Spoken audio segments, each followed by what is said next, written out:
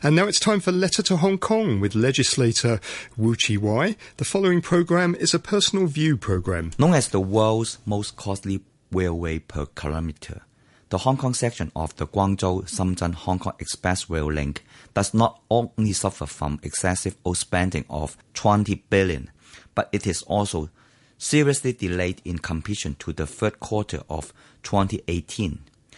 Amid a series of unresolved issues, Leung Chun-ying's government even proposed to conduct studies on incorporating relevant mainland Chinese laws into Annex 3 of the Basic Law in order to allow the arrangements for co-location of immigration and customs facilities of the mainland and the Hong Kong Special Administrative Region.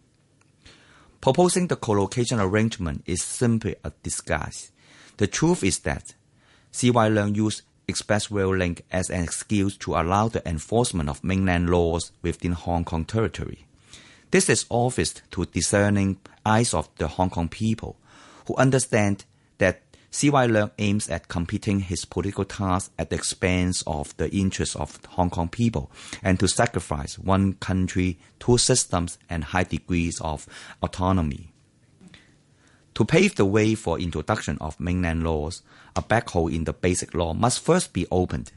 To open such black hole, the proposal of separate immigration and customs clearing facilities must be ruled out, and there must be seen that a co-location arrangement is the only viable option. Speaking ahead of the regular meeting of the Executive Council, C.Y. Leung mentioned that there are no customs or immigration facilities in the stations in the majority of mainland cities with high-speed rail connections. Therefore, it is completely unfeasible to have separate checkpoints in these cities. However, when the then Secretary for Transport and Housing, Mr. Eva Jiang, was in charge of pitching the funding of Express Rail Link to the Legislature, she clearly said that there were other options to be considered other than the co-location arrangement. She also pointed out that no co-location arrangement does not mean that there's no high-speed rail, and the government is looking at the halfway plans. In fact, at that time, the Legislature did discuss having Futian as the Chinese immigration and customs facilities. Ports in Guangzhou provinces other than Futian, such as the hub of Express Rail Link, the Guangzhou South Rail Station, could also be considered for being the checkpoint in China. Contrary, C.Y. Leung's claims that separate checkpoints arrangements are not feasible. What is even more worrying is that the C.Y. Leung government tries to reinterpret the legal definition of the limits of the autonomy of the Hong Kong SAR so as to incorporate relevant mainland Chinese laws into Annex 3 of the Basic Law. Article 18 of the Basic Law provides that national laws shall not be applied in the Hong Kong SAR, except for those listed in Annex 3 to this law.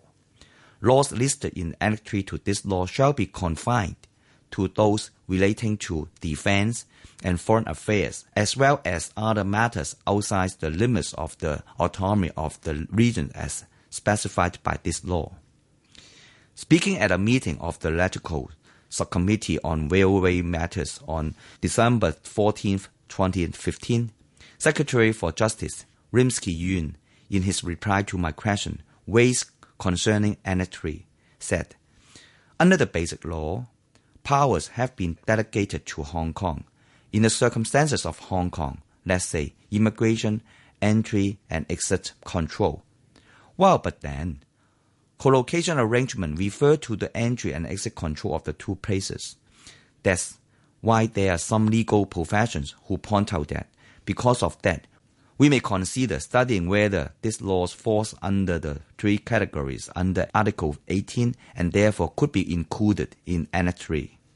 In other words, immigration is initially within the autonomy of Hong Kong, but because of the proposed co-location arrangement will involve Chinese immigrations, it goes beyond the limits of Hong Kong's autonomy. If such precedent is set, all matters previously within limits of Hong Kong's autonomy will subsequently fall outside as long as mainland is involved. Should mainland laws to be incorporated in Annex 3 in future, whether it is directly applicable or subject to local legislation, the scope of autonomy remains existing as a form only, leaving our autonomy wide open for the central government. Hence, whether to include mainland laws in the basic law through the Annex 3 is a critical key, and the Democratic Party will certainly fortify our autonomy as a fortress against any damage.